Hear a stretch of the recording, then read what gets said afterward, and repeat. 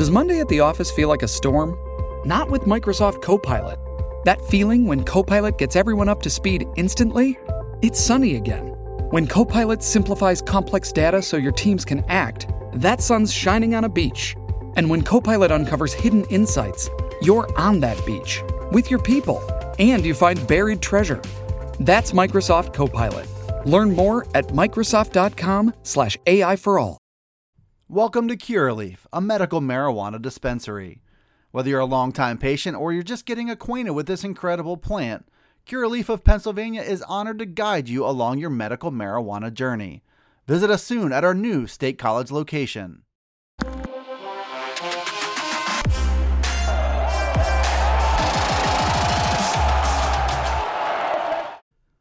This is Dustin Hawkinsmith from Penn Live. I've got some Penn State talking points for you for Saturday, July 9th. Now looking at the four most recent arrivals on the offensive side of the ball from the 2022 recruiting class, as well as one transfer in Hunter Norzad from Cornell. These are all guys who were part of the most recent wave of Penn State newcomers to arrive here late in the spring. I want to take a look at what they bring to the table and how likely they might be to make an impact early in their Penn State careers. Starting at wide receiver with Anthony Ivy. He's a four-star from Manheim Township High School. On film, an exceptional route runner, good feet, good speed. He glides in his movement. That bodes well for his future. More and more, I think the wide receiver position has become more about not so much strength and size, not even as much about straight line speed, but about quickness and about technique and being able to run crisp, precise routes, change gears quickly, get in and out of breaks. A lot of that stuff is what Anthony Ivy shows on film coming out of Manheim Township. In that way, he looks a little bit like what Jahan Dotson did so well at Penn State, certainly for his final two seasons, and why he's making an impact already for the Washington Commanders early in his career there. Not quite sure at this point if there's room for him to play right away. Remember, Jahan Dotson was a late arrival in the 2018 class. He ended up playing and burning his red shirt as a true freshman. The top three at Penn State pretty much set: Parker Washington, Mitchell Tinsley, the transfer from Western Kentucky, and Keandre Lambert-Smith, who could go into year three as Penn State's number 3 wide receiver. That's a pretty good established group. You've got another layer of guys that would include Malik Mega, Trey Wallace, Caden Saunders. You've got Liam Clifford, Jaden Dotton, who are also in the mix. It's a tough depth chart to crack with numbers up and down. They're pretty well spread out. It's one of the deepest wide receiver rooms that Penn State has had. But Anthony Ivy, if he is as good technically and he's as proficient in running routes as he looks, it does bode well for him to make a pretty early move up the depth chart.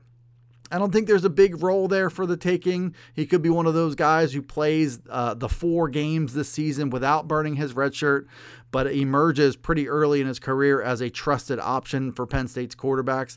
I think Anthony Ivy really not quite discussed in this class as much as he deserves. He's a really good player, and I think the skill set that he does have as he gets a little stronger and he gets a little faster and he's able to do that against Big Ten defenses, the core part of what makes Anthony Ivy such a good player should work well for him as a young player at the Big Ten level as well. Shifting to the offensive line, Malik McNeil. He's a 3-star offensive tackle from Cortland Manor, New York. Ranked number 933 overall, the number 82 offensive tackle in the country in the 24/7 Sports composite rankings. He's got incredible size and length. It's the first thing that really jumps out about him and his game. 6'7". I believe Penn State lists him right now at 355 pounds. He is a big, big dude, and you can understand why Penn State might want to take a flyer on him as a developmental player. The thing about him is the upside includes the fact that his feet are very, very light for a big guy. So he's not just a plotter. He's not just a grinder. He's not just built on size and strength. He moves pretty well. He's a pretty good athlete for that size. I think what you're going to have to see from him early in his career is for him to work on his body a little bit. I don't think it's ideal for him to work at 355 pounds playing the tackle position. So if he can get down to 330, 325, maybe get a little bit lighter on his feet, you could see him start to scratch the surface on a lot of that upside he does have. You can't teach that frame, and I think the fact that he moves very, very well, he's going to have to certainly polish up on technique and the little things, a little bit of a raw player as well. But I think in 2-3 years, he could be a guy who's knocking on the door. It should be a fun project for Phil Trautwein, Penn State's offensive line coach, because it's hard to find a big guy who moves this well. If he takes to the coaching and he improves his technique, Malik McNeil certainly has starter caliber raw physical tools, and it'll be fun to watch that develop during his career in Happy Valley. Welcome to Curaleaf, a medical marijuana dispensary. Whether you're a longtime patient or you're just getting acquainted with this incredible plant, Curaleaf of Pennsylvania is honored to guide you along your medical marijuana journey. Have questions? Visit us at curaleaf.com or stop in to see us at any of our locations, including our new State College dispensary located at 1248 South Atherton Street. Let's talk medical marijuana and let our confidence become yours. Sticking with the offensive line and sticking with another freshman, 3-star interior offensive lineman Vega Ioane from Washington. He was the final addition to Penn State's 2022 recruiting class. He committed and signed on the same day, on the second National Signing Day, February 2nd. He's listed right now 6'4", 320 pounds. So it makes the grade in terms of physical, his size, his strength. He plays with power and aggression. He looks the part of a big-time interior offensive lineman. I don't think he moves well enough side to side to really consider him much of a tackle prospect. I think he's an interior guy all the way. So his focus right now, even though he arrives with college-ready size, that's always going to be a work in progress, always trying to get stronger and bigger. But he plays with good leverage. He plays with strength.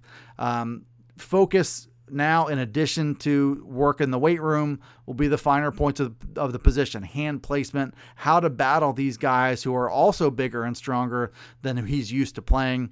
He's got a lot of good things in his favor, especially considering the fact that he joined the class so late.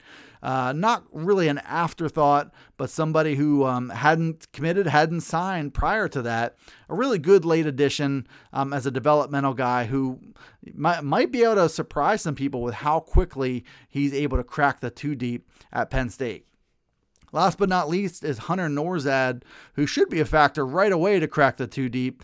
He's a graduate transfer from Cornell. He was a third-team All-American by Phil Steele last season. He was described by James Franklin at various times as being big, strong, and tough.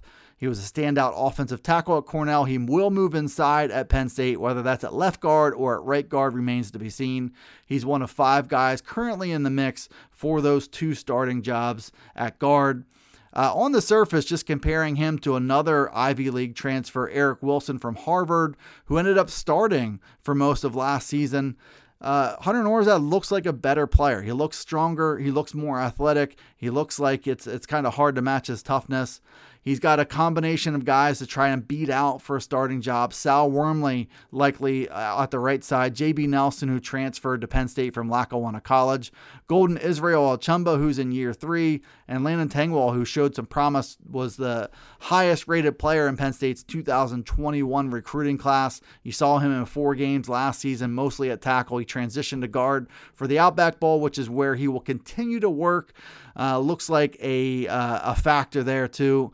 Hunter Nourzad is high on that list of likely starters.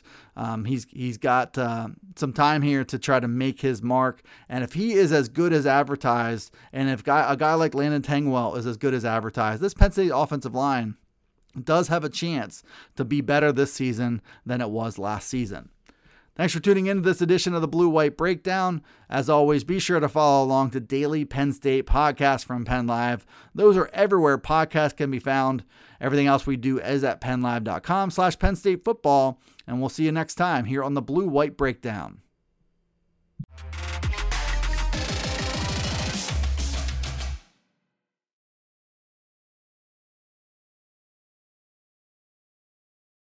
Welcome to Curaleaf, a medical marijuana dispensary.